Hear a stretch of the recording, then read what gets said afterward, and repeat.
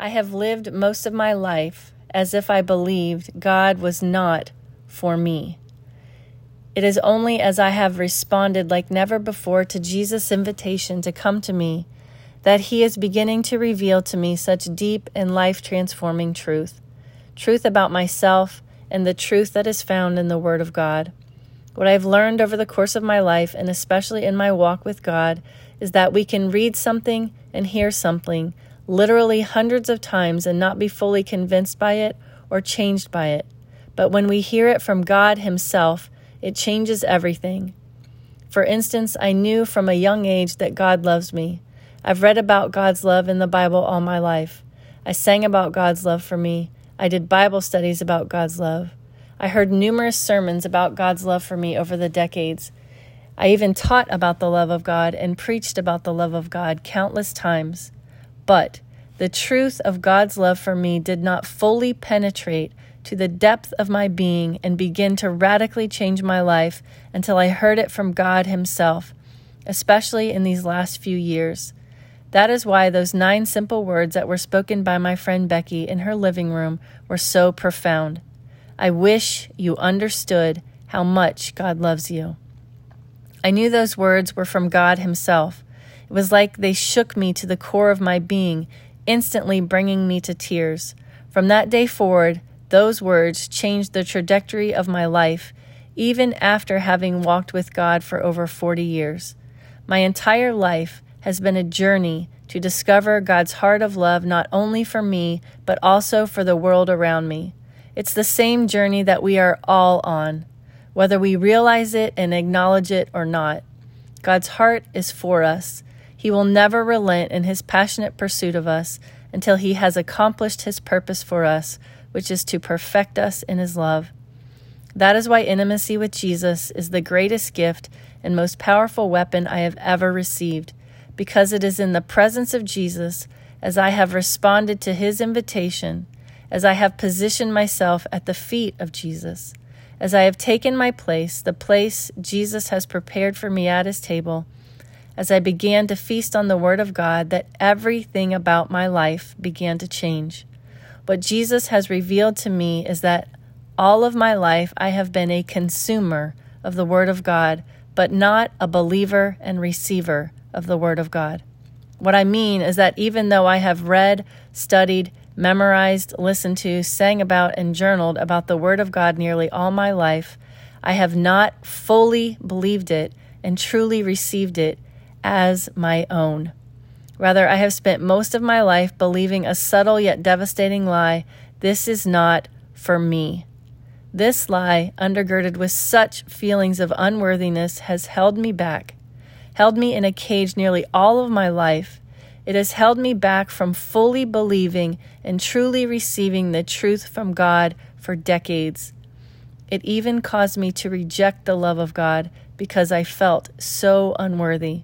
So often I would say in my own heart and mind, this is just not for me. Perhaps you can relate. Feelings of unworthiness affect all of us because we are all broken people, and our life experiences oftentimes reinforce the lies. Every time something fails to meet our expectations, whether it is ourselves, someone else, or our circumstances, it seems natural and easy to assume that it's our fault and then to conclude, this just isn't for me. This lie was so subtle that I didn't even recognize how toxic and predominant it was in my life for literally decades. Actually, it's more than a lie. Rather, it is an entire mindset that dominated my thinking about myself and about God. It is a less than mindset that sets itself up against the truth of God. It holds such low expectations of God and often sounds like this: God can't do that, or God won't do that for me. It does not take God at His word.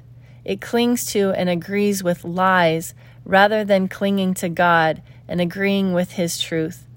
Thus, it keeps us from God and from God's best for us. Most of my life, I have believed lies like these: God's love is not for me. He must be so disappointed in me. God's word is not for me. He cannot possibly forgive me for what I've done. God's promises are not for me. The abundant life that Jesus promised is just a fairy tale. These lies led me to conclude God is not for me. He cannot possibly be for me. Nearly all my life, I have believed the lie that God was disappointed in me and my failure to be who I assumed He expected me to be. I have lived my life as if I believed God was not for me. Yet God did not give up on me. All my life, and especially since the day when God interrupted all the chaos and pain in my heart and my mind with those 9 simple words, God has literally been trying to convince me of the truth. I say that He's been trying to convince me, not because God is incapable in any way, but because I have been so stubborn and so slow to believe and to receive the truth. And the truth is this: God is for me. God is indeed for me. Here is an excerpt from my prayer journal from the day that God broke through the lie and began to convince me that He is for me. Dear Lord, I just had such a powerful encounter with You. As I was reading the last chapter of Lana Vawser's book, The Prophetic Voice of God, I was feeling such overwhelming unbelief and discouragement welling up inside of me. I was feeling like this just isn't for me. I have felt this at different times while reading this book, just waves of unbelief, doubt, and discouragement. Like this is just not for me, that You can't and won't speak to me like this, that You won't use me like this. I was feeling so bad, like I didn't even want to finish the book. So I stopped reading and I began to pray. I had such a powerful encounter with You as I prayed. I think I have some lingering disappointment and unbelief from past experiences of trying to hear from You. Today I was able to confess those things and to repent of my disappointment, doubt, and unbelief. I was able to ask You and allow You to heal and cleanse my heart, and I believe You did. Lord, even as I said over and over and over again just now, Lord, I believe, I believe, I believe, I believe You are for me. I believe this is for me. I believe and receive all You have for me. I believe and receive the truth that You are for me. Lord, I believe You are for me. I believe You are for me. That time of prayer was so powerful for me, and I literally just sat with God and confessed my belief in Him. Our prayers to God don't have to be complex or wordy. Sometimes the simplest prayers are the best ones. Lord, I believe, I believe, I believe You are for me. I believe, I believe, I believe.